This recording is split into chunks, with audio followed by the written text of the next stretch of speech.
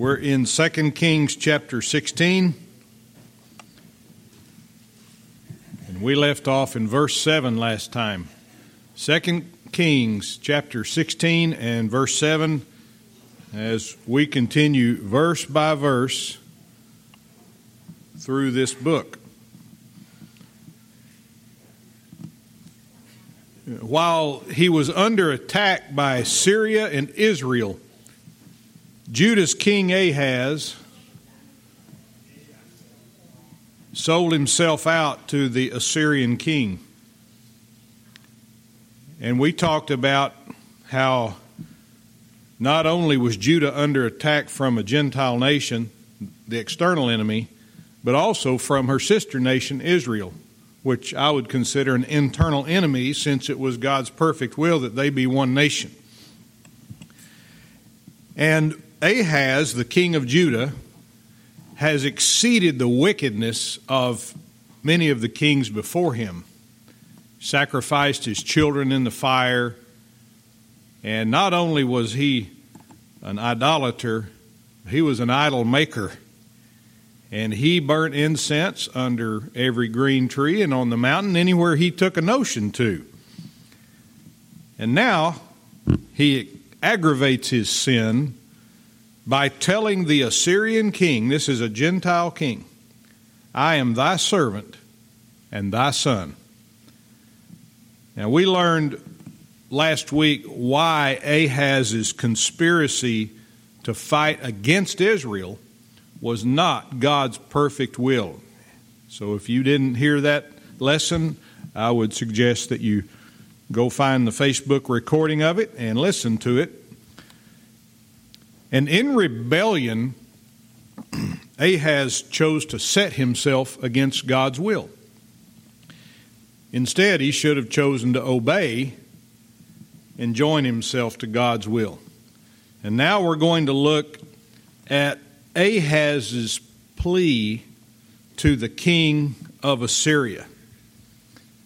There in verse 7, and I'll go ahead and reread verse 7. So Ahaz sent messengers to Tiglath-Pileser, king of Assyria, saying, I am thy servant and thy son. Come up and save me out of the hand of the king of Syria, and out of the hand of the king of Israel, which rise up against me. As I pointed out last week, Syria and Assyria are two different countries. He said, come up and save me out of the hand of the king of Syria, and out of the hand of the king of Israel, which rise up against me. And this is actually the idea that many people have of being delivered. When a tornado destroys a town, people want prayer for that town and for the survivors. When a country is under a military attack, people want prayer for that country. When a person gets cancer, people may ask for prayer for that person. And what that tornado, that military attack, and that cancer all have in common is that those are earthly enemies that rise up against us. And since many, maybe even most of you have Facebook accounts, or if you're like me, you don't, and you just creep on everyone else's to find out what's going on in the neighborhood, you'll notice that almost every request, every prayer request on Facebook is for something earthly.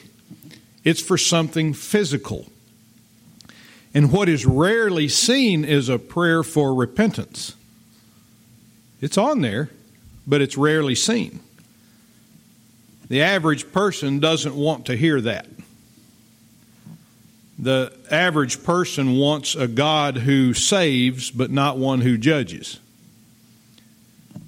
They want a God who only heals at their command, but not a God who lets a person die from their illness or their injury. Come up and save me is the cry, especially in this case with Ahaz. It's the cry of the desperate. It's the cry of the flesh when it's in immediate danger.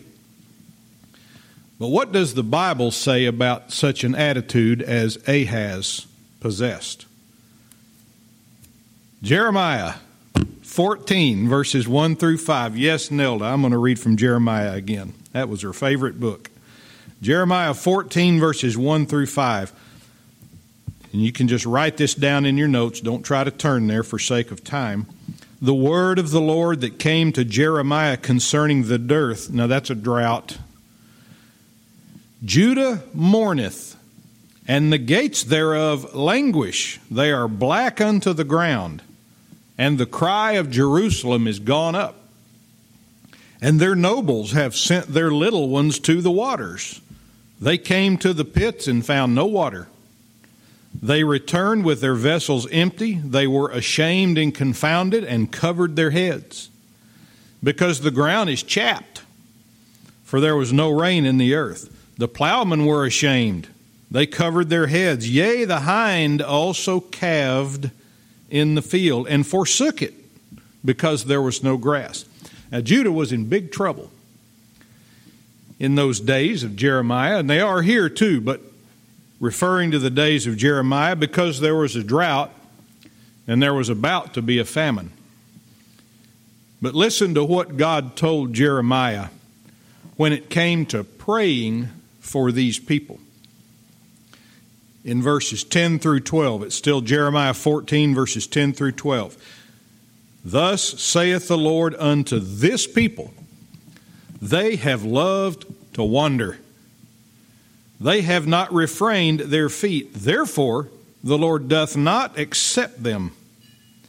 He will now remember their iniquity and visit their sins. That word visit means punish.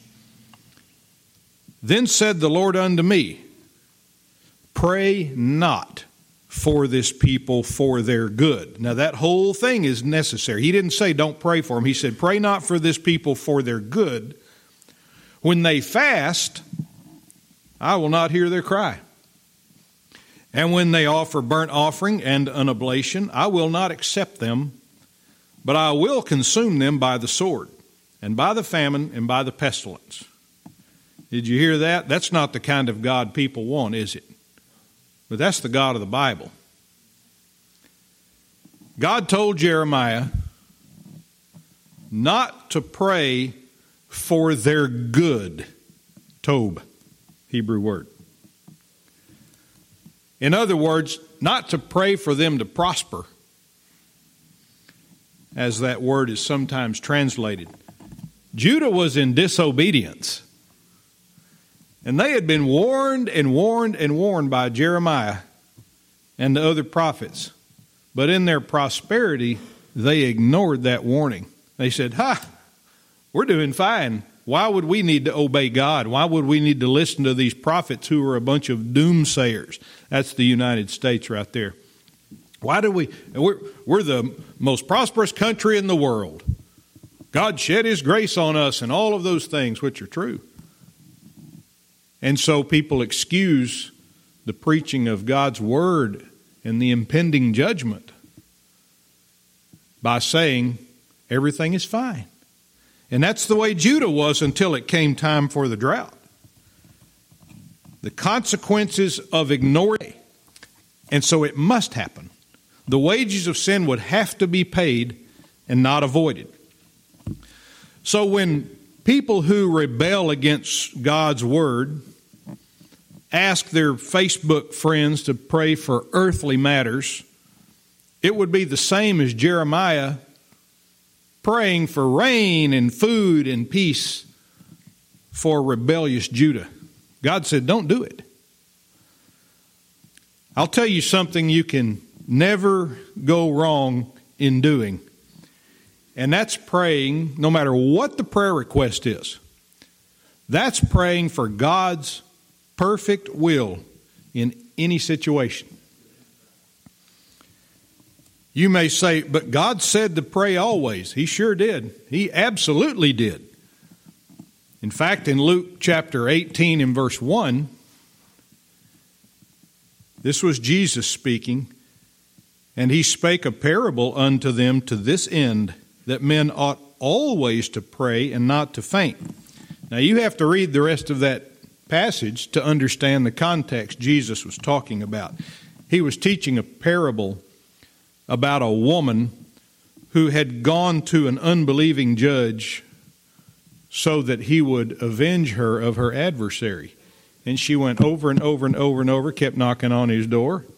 And he finally, even though he said, I regard not God nor man, this woman, I'm going to avenge her of her adversary, lest she weary me by her continual coming.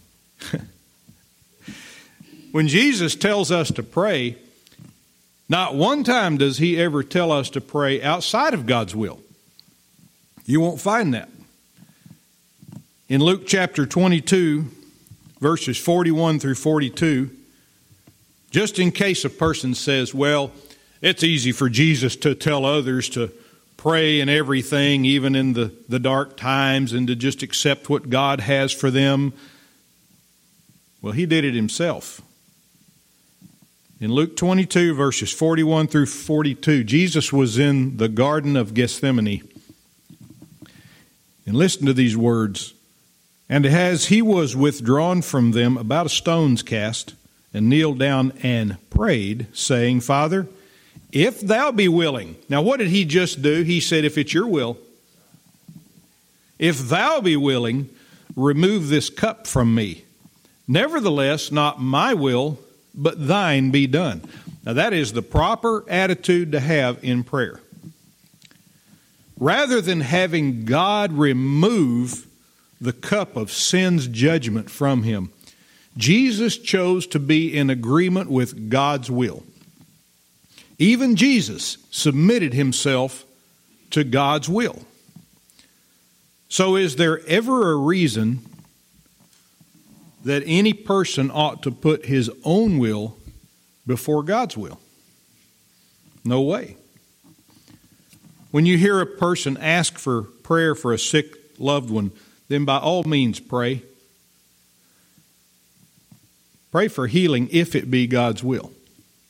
Lord, if it's your will to heal this baby, this teenager, this older person, this one who has cancer or who is dying from something else, if it's your will, would you do it? And if not, would you give them grace? Show them your purpose? Now see, that's not a popular way to pray, but that's praying in God's will.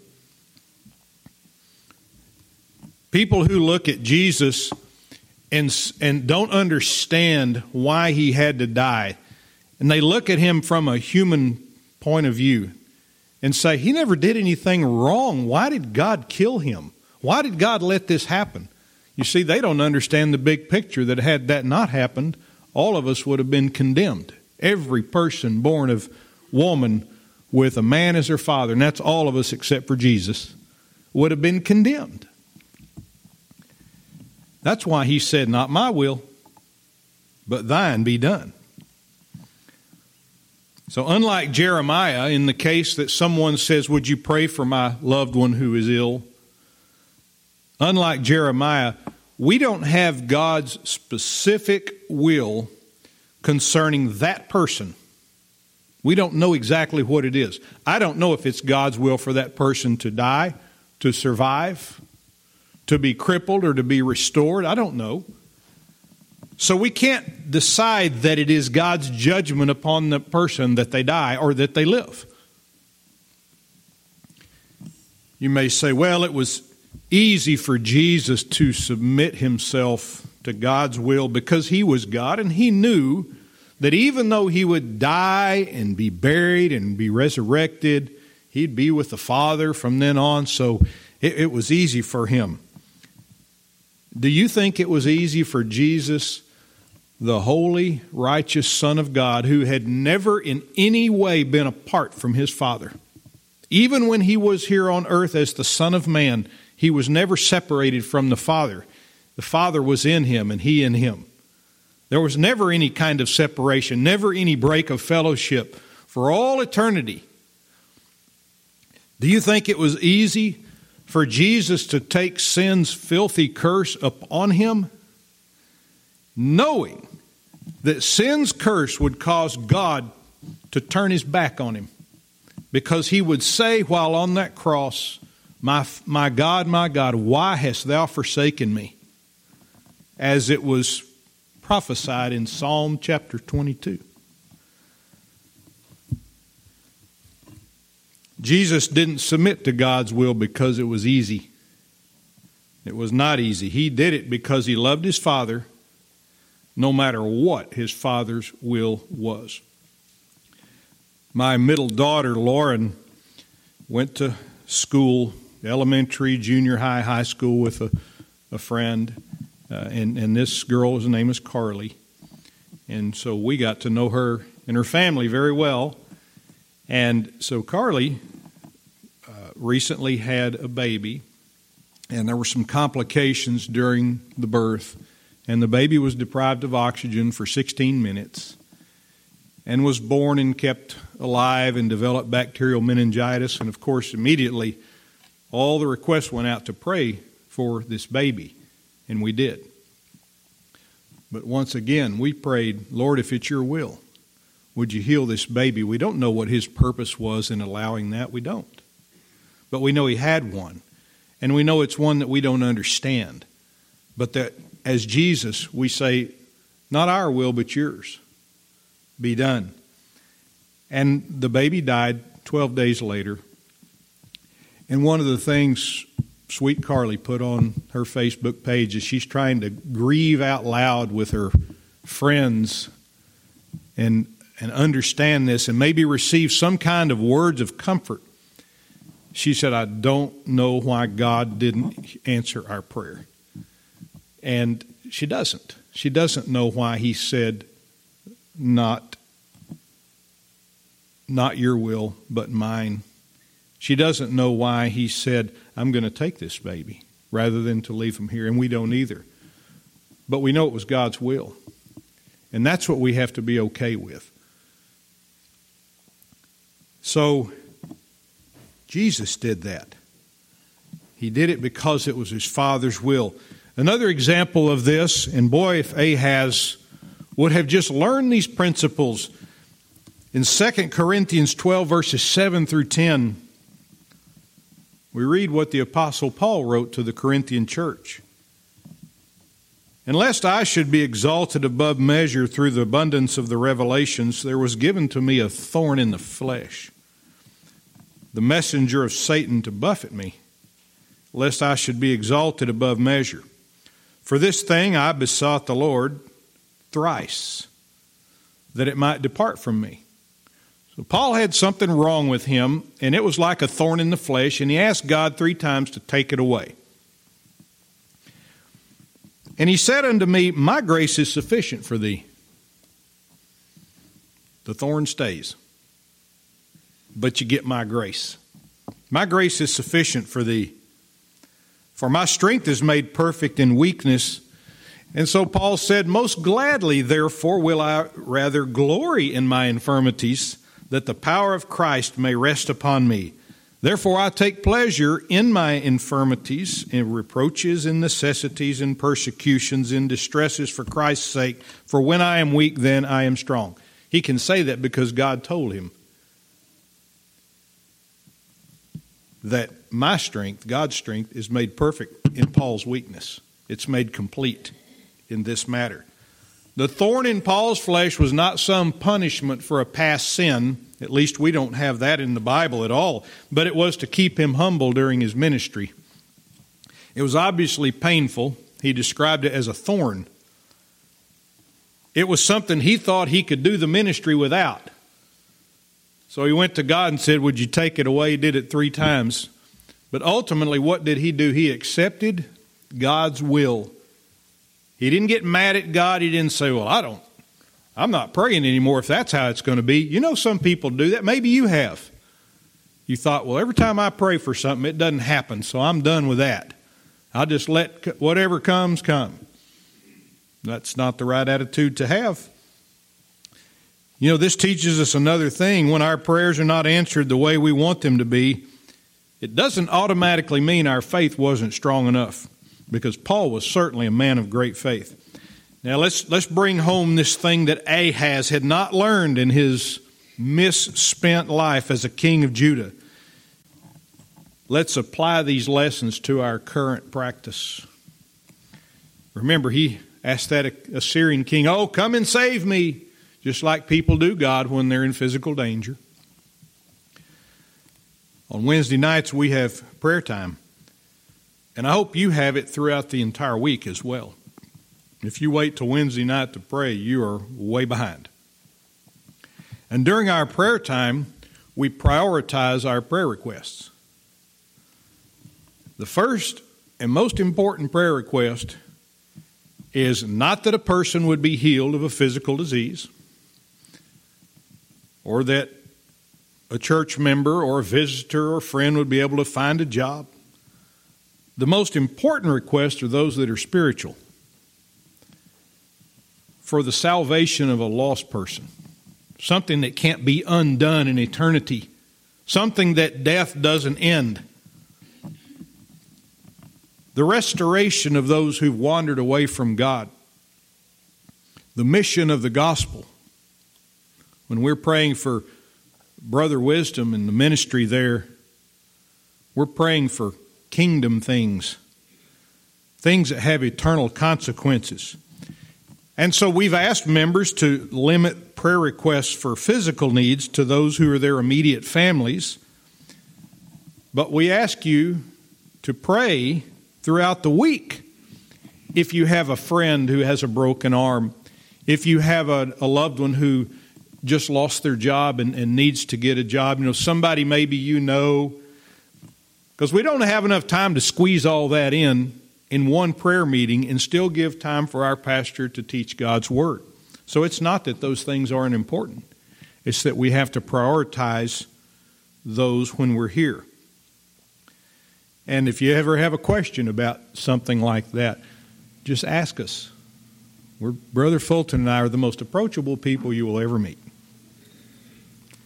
Ahaz saw only the enemy in front of him. And so he said, "Come up and save me." But there's a greater enemy, and that's a spiritual one. And he's always on the attack, and he's always seeking those whom he may devour. And it's from him mankind needs to be saved. And if people were as serious about being saved or praying for others to be saved from the penalty of sin, then Facebook would be flooded with posts like this. Pray for the sinners in Maybank. Boy, that's a lot of prayer right there. Or Dallas. Or pray for the sinners in London. Or pray for my lost brother-in-law. Pray for repentance.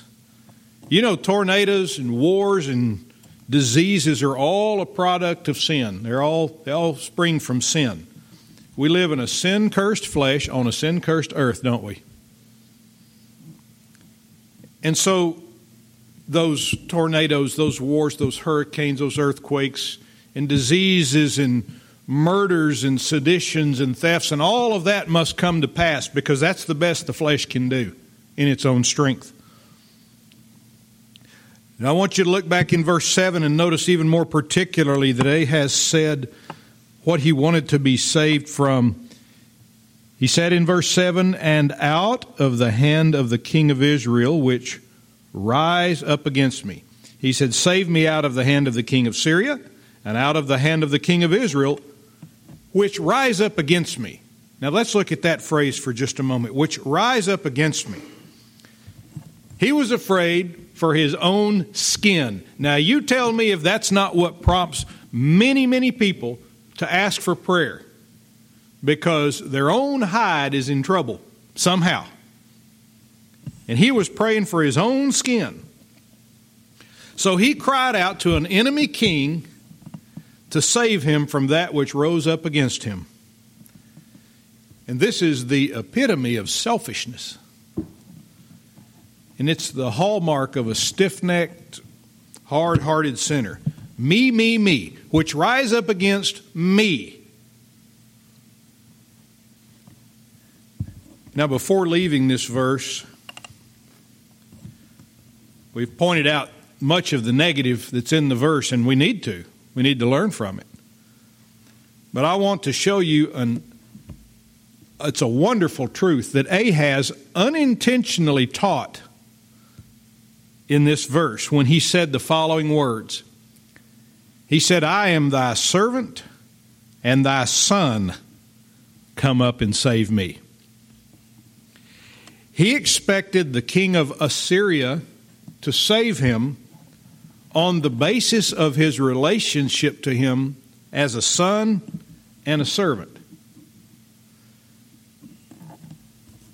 And in doing that, Ahaz taught us a valuable truth that he didn't really understand, but he said it. John chapter 1 and verse 12. John 1:12 says, but as many as received him, to them gave he power to become the sons of God, even to them that believe on his name. Now, how did I become a son of Kenny and Raynette Sheppard in 1965? I was born to them. And I've been their son ever since. In fact, I was their son when I was conceived in my mother's womb, where life begins. And back then, they didn't know whether they'd have a boy or a girl.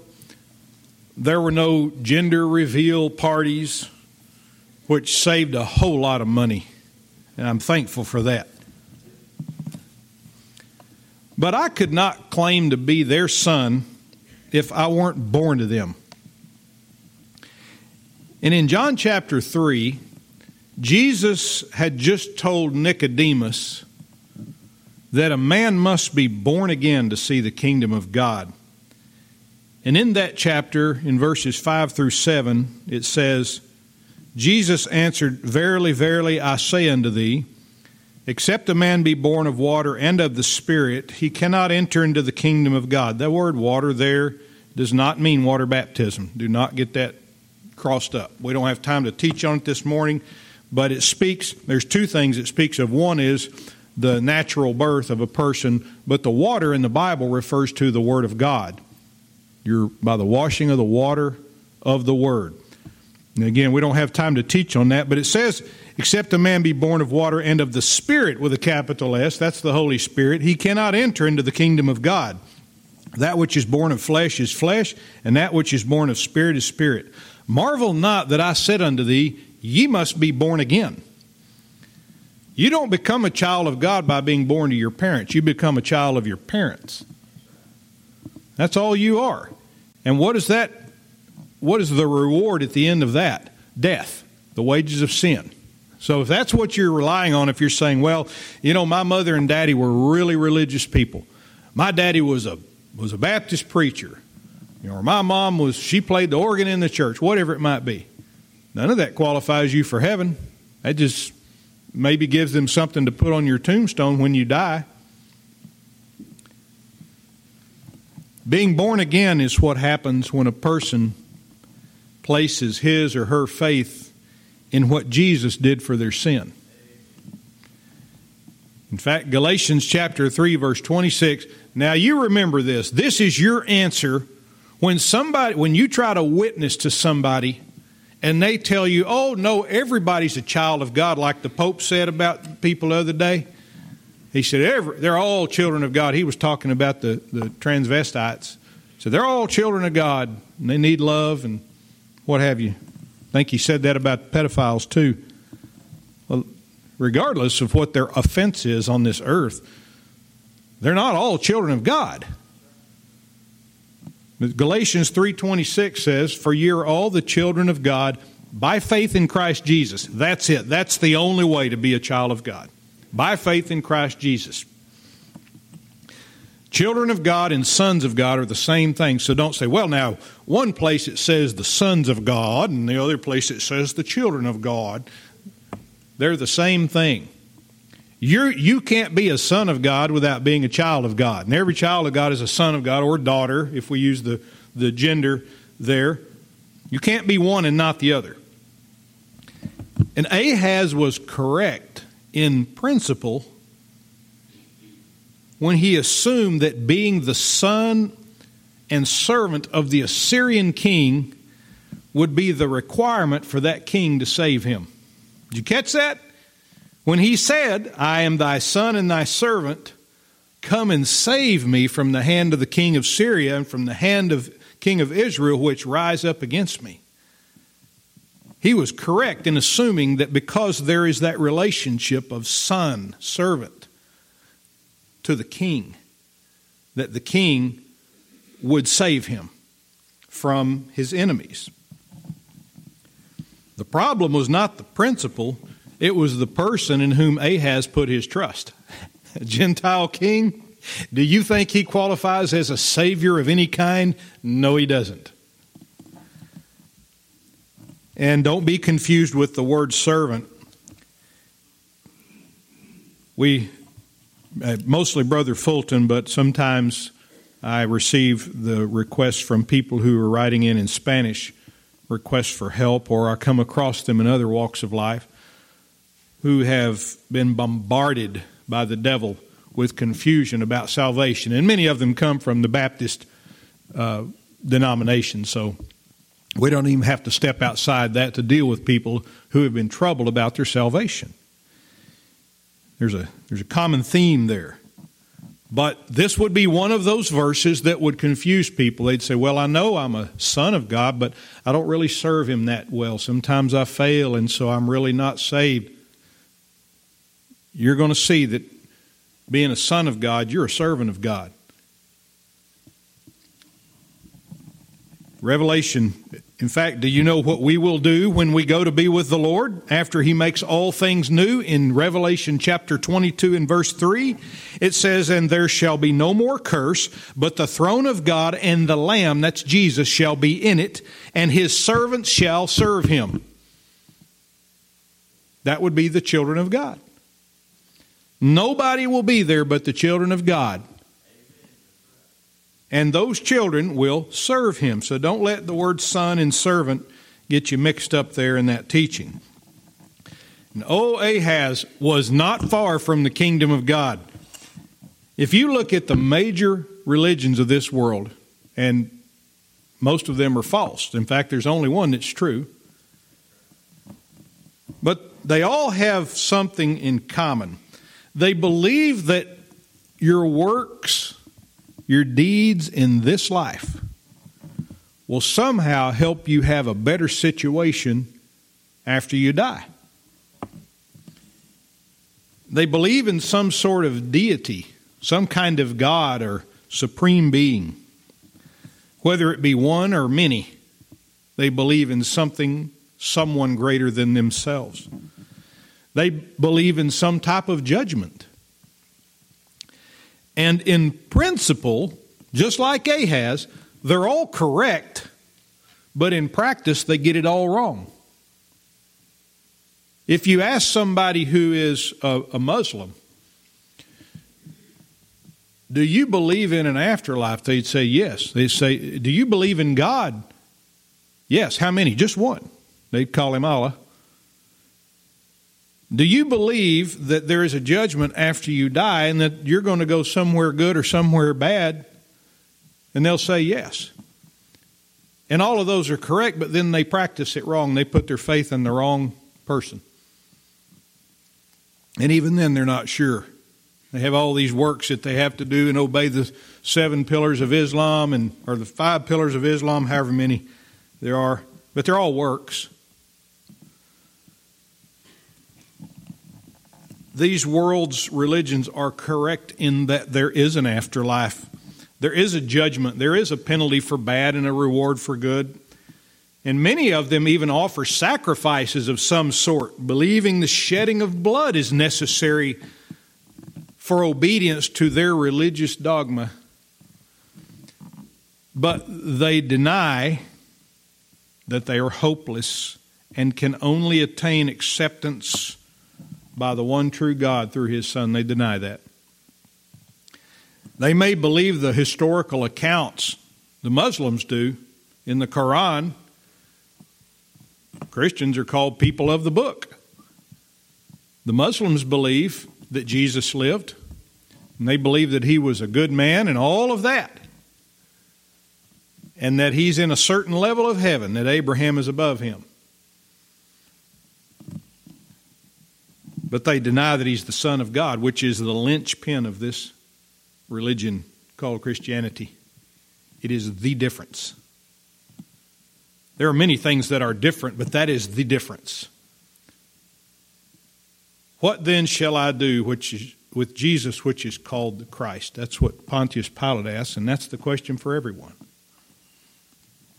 And as Ahaz, they are so close to the truth, yet they're so far from it in their hard-heartedness and their unbelief. Now, because I am a son of God, I don't have to cry out to God, come and save me. And neither do you. We have the right to be saved only because of our Father, who He is and what He has done for our sin. You don't need to pray for God to save you. You need to believe that He has already accepted you as His child when you placed your faith in Jesus Christ. Over and over and over in the New Testament. Believe on the Lord Jesus Christ, and thou shalt be saved. He that believeth in me is not condemned.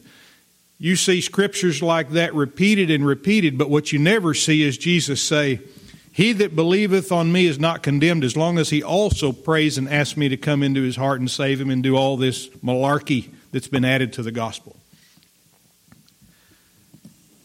Look now with me in verse 8. And Ahaz took the silver and gold that was found in the house of the Lord and in the treasures of the king's house, and sent it for a present to the king of Assyria. I want you to notice three things that happen right here. One, Ahaz purchased gap insurance, didn't he? He did. He told the king of Assyria, he said, hey, I'm your servant and your son, come and save me. But he wasn't content to rely upon that relationship for his salvation, his earthly salvation. So for him, just in case, being the son and servant of Tiglath-Pileser, this Assyrian king, was not enough for him to be saved, he also took some money from the house of the Lord and from his own house and gave it to him. Now this is what the religion of Cain does when its members bring the fruits of their own labors to present before the Lord. You remember in Genesis, that's what Cain did. Abel brought a blood offering and Cain brought the fruit of the ground, fruit of his own labors. He didn't bring blood. That was the main offense. They may tell me, oh, I believe in God. Well, so does the devil. They may say, yes, Jesus died on the cross for sinners, but they'll say, but we still have to be baptized and do good works and witness and pray and then hope we don't slip away from the faith there before we die and all of that. Do you know what they're doing?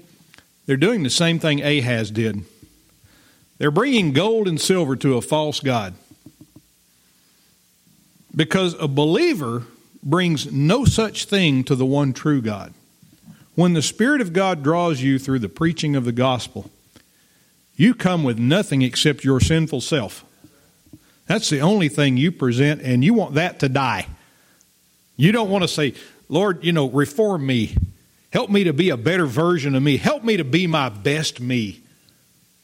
I don't want any part of my best me. My best me, Isaiah said, all our righteousnesses are as filthy rags in the sight of God. So my best me is a dirty leper's rag.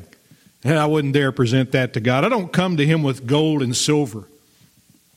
I brought Him my sinful self, and although I didn't use these words, I could have said, I want that guy to die. I want to be alive and the one who lives forever. And so when I put my faith in Jesus, that's what happened. And I didn't go back and say, you know what, just to shore this thing up a little bit, just to button up all the holes, I better bring some money from the Lord's house and from my house. That's what Ahaz did. Ahaz wasn't certain that Tiglath-Pileser could save him, and he had a reason not to be. Now look at the second thing. You notice Ahaz took gold and silver from the Lord's house.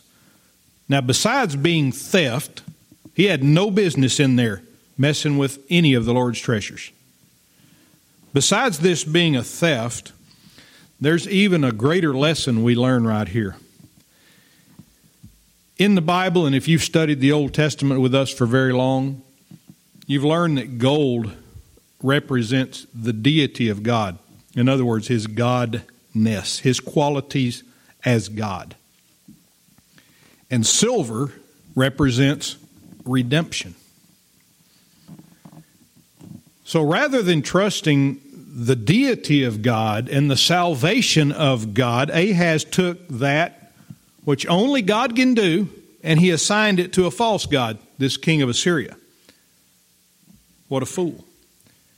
And the third thing we notice is that Ahaz took gold and silver from his house and sent it to the Assyrian king. So whether it was gold or silver from the Lord's house, or gold and silver from his own house, all of this was foolish, it was unnecessary, it was disobedient, it was desperate. What Ahaz needed was not salvation from Syria and Israel by the hand of Tiglath-Pileser, but salvation from his sin by way of the Lord God of Israel. And whereas Ahaz and Judah should have driven Assyria away, Ahaz welcomed them into his company and entered into a covenant with that unbelieving king. Verse 9, and the king of Assyria hearkened unto him, for the king of Assyria went up against Damascus, and that's the capital of Syria, and took it, and carried the people of it captive to Kir, and slew Rezin. Rezin was the king. Well, there you have it. The Assyrian king did what he was paid to do. He even killed the king of Israel during all of that. An earthly-minded person might say, well, that Assyrian king, now he was a man of his word. He's a friend to Judah. They paid him, and he came through with the deal. No, he wasn't a friend. He was a mercenary. That's all that is. A hired hitman. After all that God has said about the enemies of Israel and Judah, no legitimate student of the Bible would say that this covenant between Judah and Assyria was a good thing. No legitimate student of the Bible would say that this was the perfect will of God because He let it happen. Listen, God lets a lot of things happen that are outside of His perfect will. He doesn't want man to sin, but man did sin. He gave that choice to Adam and Eve, and they sinned. Joshua said, but and if it seem evil unto you to serve the Lord, choose you this day whom you will serve, whether the gods which your fathers served that were on the other side of the flood, or the gods of the Amorites in whose land you dwell. But as for me and my house, we will serve the Lord. God has given us the ability to choose good over evil. And that was Joshua 24, verse 15, if you're taking notes. Joshua 24, 15. Would it have pleased God if Israel had chosen to serve other gods, which they often did? Of course not. But God gave them that choice. And God gave Ahaz the choice to repent and turn to Him, or to rebel and turn to the king of Assyria. And that's what he did. And with that, we'll close. We're out of time. We'll pick up with verse 10 next week. Father, we're so thankful to have everyone who came this morning and everyone who tuned in. And Lord, we know that regardless of a person's circumstances or background, what we all need is truth. And we need Bible truth on our ears, because from the world all we've received is lies and half-truths and confusion, panic and chaos. And Father, your word gives us hope. Your word explains why all of this happens, and what you've done about it, and what you're going to do about it. So I pray we just trust in what we've read, and then make the application in our lives, and may we draw comfort and assurance from it. In Jesus' name, amen.